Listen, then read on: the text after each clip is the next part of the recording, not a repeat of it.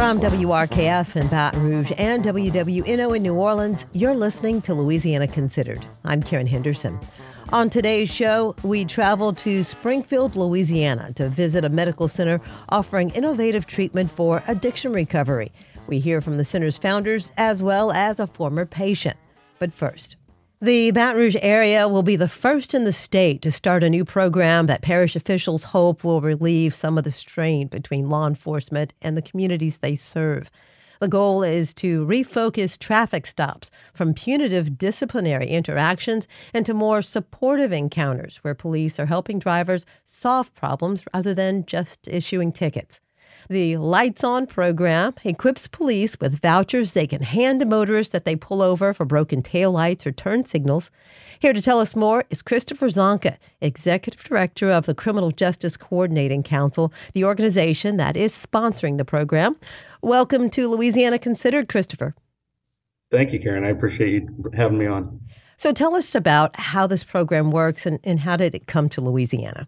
Well, you really just summed it up there in your intro, but we discovered this program through one of the many networks that we're connected with other criminal justice coordinating councils around the country and other jurisdictions that are doing some of the work that we're doing. Just came across our radar, seemed interesting to us, so we reached out to the Lights On program. It's founded in Minnesota, actually Minneapolis, and it came out of an incident which was a routine traffic stop that ended badly. And some advocates and some law enforcement there got together to think of a way to have more positive outcomes and show that you can have a more supportive relationship between law enforcement and community. And this came out of it. This was one of the things that came out of it. And the premise is very simple, like you said.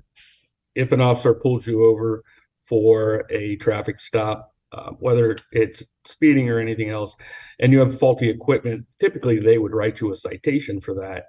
And that would cost you more money when you go to court, on top of whatever else you were pulled over for. What they can do now, they have the option of issuing these vouchers that you can take to a predetermined service station, and the faulty equipment will get fixed up to $250 free of charge. So I think that goes a long way to help turn those routine traffic stops into, like you said, a more supportive encounter. Allows the community to see that the law enforcement is there to help them if they have the tools to help them, and this is really a good step in that direction. East Baton Rouge Parish Mayor President Sharon Weston Broome, who's a member of the CJCC board, says Lights On can build trust between citizens and law enforcement and make us safer. You mentioned the program was founded after the death of Philando Castile in 2016. For those who don't remember, he died after a police officer shot him after Castile informed the officer he had a registered weapon in his vehicle. Christopher, are you suggesting that a program like this might have stopped that interaction from turning deadly? And if so, how? Well, I don't know. And again, the specifics of that, it's hard to go back and say, this would have changed the entire outcome of that. I guess the focus and the goal of the program, from what I'm hearing from you, is more of healing. Yeah, you're exactly right. It's not very often that when you see those flashing lights behind you and you get pulled over, that when the officer walks away, that you're left better off than before he pulled you over. But I think in this instance, if you received a voucher for that, the end of the meeting, you would feel better off than when you were pulled over, because now you have a means to fix what you needed to fix and possibly couldn't afford to do. So yes, I think it's a very good beginning at starting the healing process and building trust between the community and law enforcement. And I've had this conversation several times over the last couple of months, is that, no matter whether it's a local incident or it's a national incident, it all affects the trust bond between the community and the police. So anything we can do locally to show that, here in Baton Rouge and East Baton Rouge Parish, that law enforcement is here to protect and serve and help when they can. I know it's beginning just here in Baton Rouge with the Baton Rouge Police Department and Sheriff's Department. How receptive has law enforcement been to this program? Oh, they were very receptive from the very first time we brought them in to have a conversation about it. It really was a win-win for them because they get to do something that they have a tool added to their belt that they have to use at these traffic stops that could help that relationship that they didn't have before. That tool, plus it comes at no cost to them because we're using private funds. So it really was win-win. We're speaking with Christopher Zonka, Executive Director of the Criminal Justice Coordinating Council, about the new Lights On program that allows police officers on traffic stops to provide vouchers for free repairs on mechanical problems instead of issuing tickets. The Baton Rouge Police and Sheriff's Departments will be the first in Louisiana to implement Lights On. Are there plans to expand into other areas of the state? I really believe there will be. Once we start collecting data from this and showing the success of the program as far as the vouchers being issued and redeemed, and maybe some anecdotal evidence of, personal stories of how this helped them out, I think this is a real easy sell for other jurisdictions. The goal is to next year, when it comes up to refund this program, to tie in some corporate sponsors. The program itself is sponsored, and it is across the country in several different states, but the Minnesota Vikings sponsor the program for several jurisdictions in Minnesota, New England Patriots, Jacksonville Jaguars. So the thought is maybe reaching out to the Saints and get NOLA and some of the other jurisdictions around here on board that would like to participate in this to see if this is something that we can continue doing. How do you define success in this program? What are the metrics that you're using to determine if it's been successful? So successful for us on a data side is if we're getting near 100% redemption of the vouchers that are being issued, and we use most of the funds that we have, or if not all of the funds that we have set aside for this for the first year, I think that's successful. But there's another side of success to that, in that I think we need to find a way to talk to the people who are being affected and utilizing these vouchers and see how it helped them, because that's a whole different success that we need to capture. How did you develop this network of shops? We haven't talked a whole bunch about this, but there are several shops that have signed up willing to participate in the program. People can go to these shops with the vouchers. Yeah, we let the agencies decide. So the police department and the sheriff's office both were able to select 4 community-owned shops that would participate in this. And then they gave those names to us. And when the person gets the voucher, there'll be a website they can go to. It will list all the participating shops on that voucher. And the vouchers are printed in Spanish and English. And then take those to the vouchers, and they have been indoctrinated on how this process works, how the vouchers are redeemed. Christopher, I know this is the first year, the initial year. What challenges do you think you'll face in continuing the program beyond this? Well, I'm hoping none, but that's my wishful thinking. I'm hoping this is just, like I said, win-win. Everybody loves it and works exactly as planned. I think there's going to be it'll be a little slow to roll out as, the different agencies are getting used to it. There's going to be a little training period. The vouchers are actually anticipated to be delivered by the end of this week. Then specific locations within each department, their patrol districts will be trained on what to do with them, how to collect the data, how to turn that in.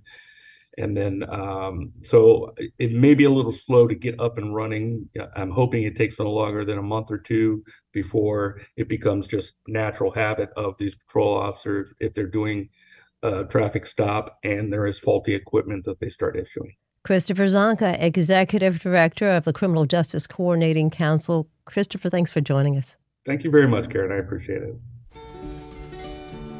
From WRKF in Baton Rouge and WWNO in New Orleans, you're listening to Louisiana Considered. I'm Karen Henderson.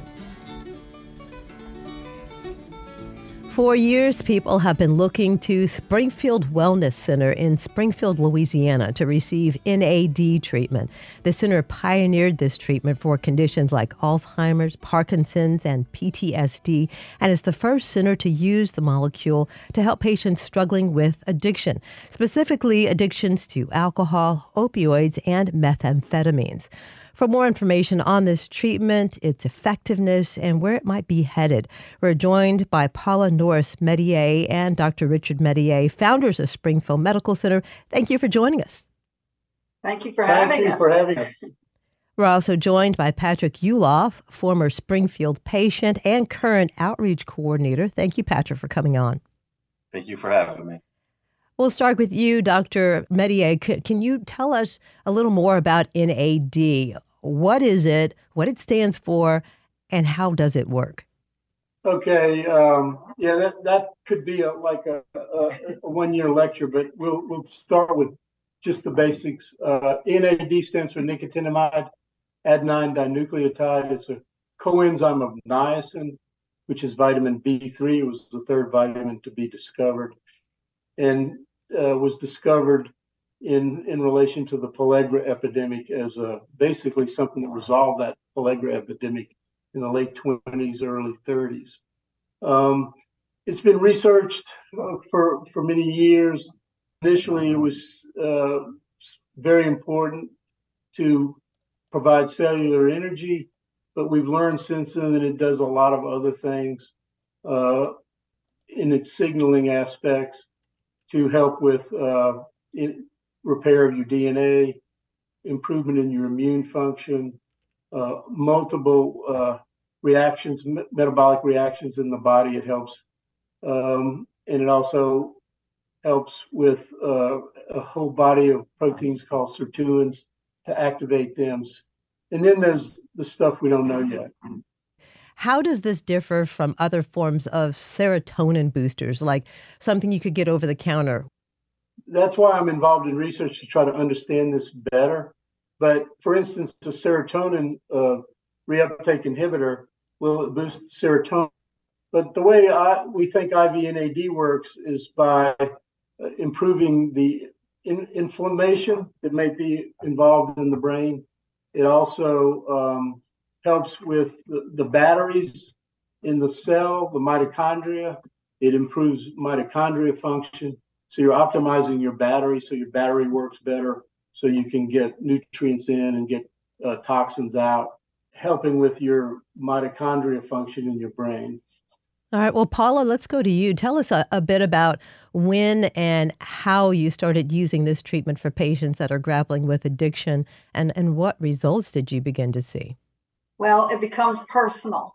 My daughter at 16 started experimenting, and I decided that I needed to jump on top of that right away. She was the first person who received this IV treatment, and she's now 40 and doing extraordinarily well. What was remarkable was that there was no craving following her treatment. So your daughter is the first patient that was battling drug addiction that you tried this treatment on? Yes.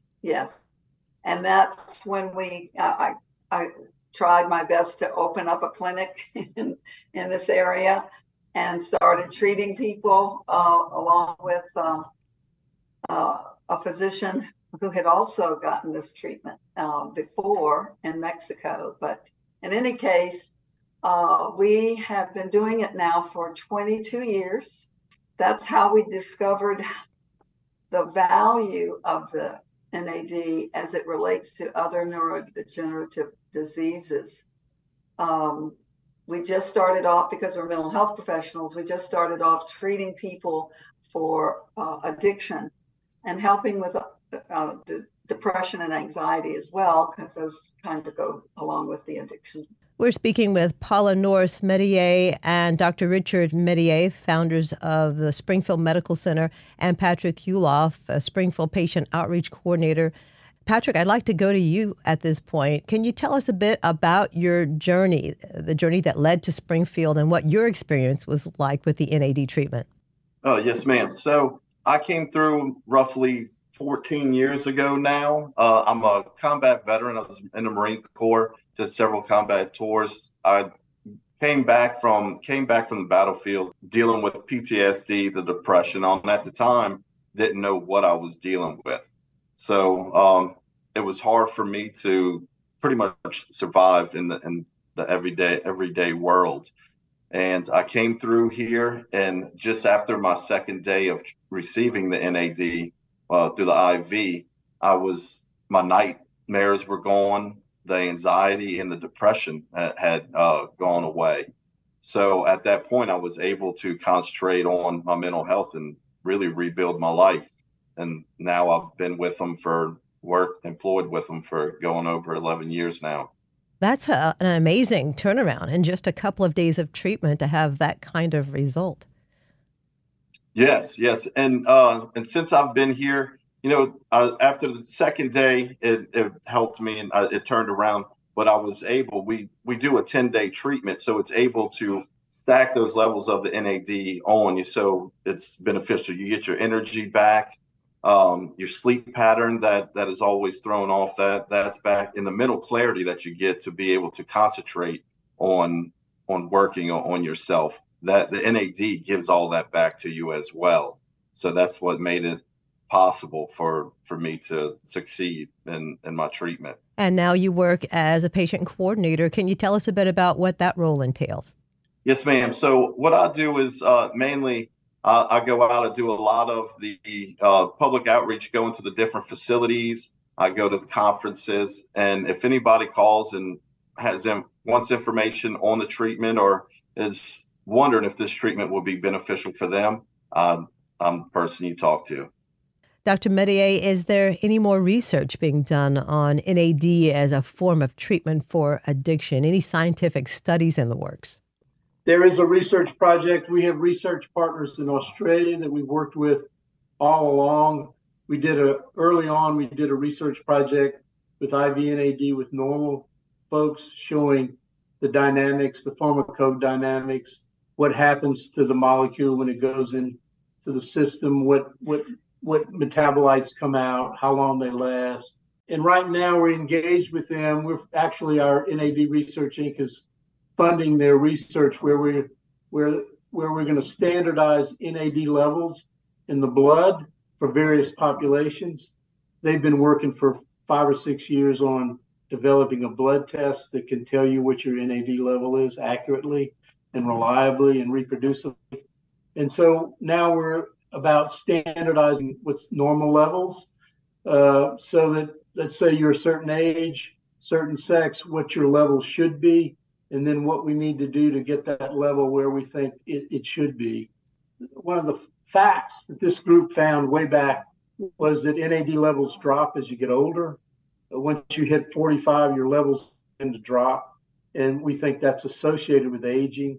That's very difficult research. It might, if you have a strategy with NAD, it might be 20 or 30 years before you realize it's done something in the anti-aging space. So there's much research that's in progress. So, who knows what's to come in the next stage of use for NAD. Are there any potential side effects that are known currently? What should people know before they try NAD? Well, there are some unique things, thousands of IVs. There's no sustained side effect after a day or 2 or 3. But there are some side effects with the infusion that you need to watch, and it has to do with the rate of the infusion. There are some populations you have to watch. There's a disease called Gilbert's disease, which is a liver disease. I'm very careful with people with true bipolar disorder because it can be activating and energizing. We haven't had anybody switch to mania, but I worry about that. And so we like for them to be on the meds that control their mania before we do the IV. There's controversy about if you have active cancer, because cancer needs NAD to grow. Concern is, would you aggravate that? And we think that's not the case. There's a lot of people that have weighed in that, but a good research project has not been done yet. I would like to end with a question for all of you. NAD is a treatment, it's not a cure. So patients that are grappling with addiction, what are some other methods of treatment or advice, and how can different forms of treatment work together to tackle something like addiction? Let's start with you, Paula. Understanding that this is about the brain when it relates to addiction. And as my husband's been famous for saying, and I quote him all the time, the brain mediates everything. And so what I try to do with patients is help them understand that the name of the game is let's keep your brain healthy. And Patrick, your thoughts on other types of treatment and how maybe treatments working together can help tackle addiction?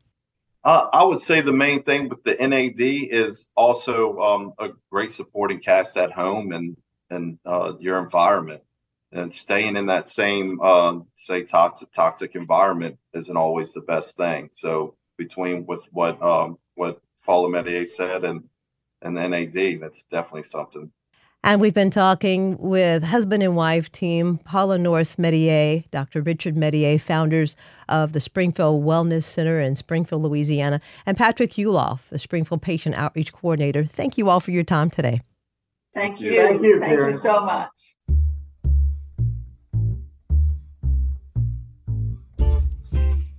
Mardi Gras season is well underway, and while some younger people might attend parades with nothing more than a cup for drinks and a bag for throws, for parents of young kids, going to a parade involves a checklist: car seat, stroller, and maybe even a ladder. In 2005, that's right, 18 years ago, NPR's Chris Rose watched a parade from on top of a ladder he brought for his kids. Today, we're going back to the archives to bring you this story. The view of Mardi Gras is very different as a parent, and I mean that literally.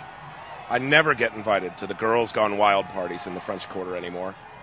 Now I see it all, the brilliant floats, the dancing girls, the marching bands, from atop a structure called a Mardi Gras ladder.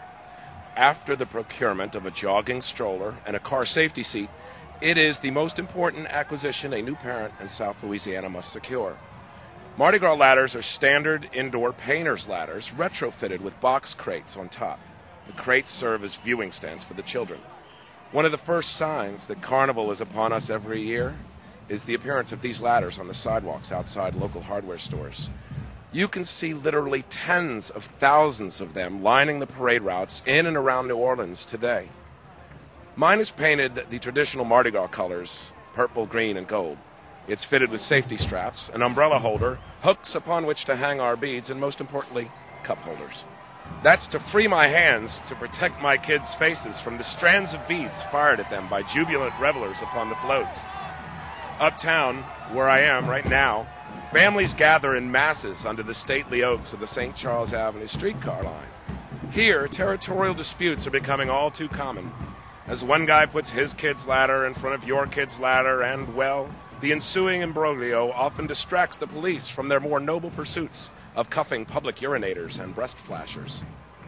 Sometimes the cops get fed up and just throw all the ladders they can find in a truck and haul them away to who knows where, leaving the owners in quite a pickle. Because, after all, Mardi Gras may end today, but the St. Paddy's Day parades are just around the corner. And if you want the best vantage point from which to catch the cabbages and the onions they throw into the crowd, well, you know what you're going to need.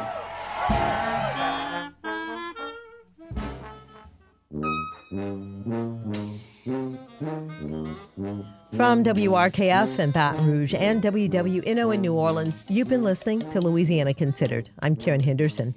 Thanks to our guests, Executive Director of the Criminal Justice Coordinating Council, Christopher Zonka, founders of Springfield Medical Center, Paula Norris Metier and Dr. Richard Metier, and Springfield Patient and Current Outreach Coordinator, Patrick Uloff. Our managing producer is Alana Schreiber, and our digital editor is Caitlin Oholtz. Our engineers are Garrett Pittman and Aubrey Purcell.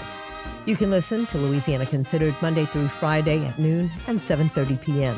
It's available on Spotify, Google Play, and wherever you get your podcasts. Major support for Louisiana Considered provided by Rouse's Markets, a Louisiana shopping experience, with additional support from the Historic New Orleans Collection.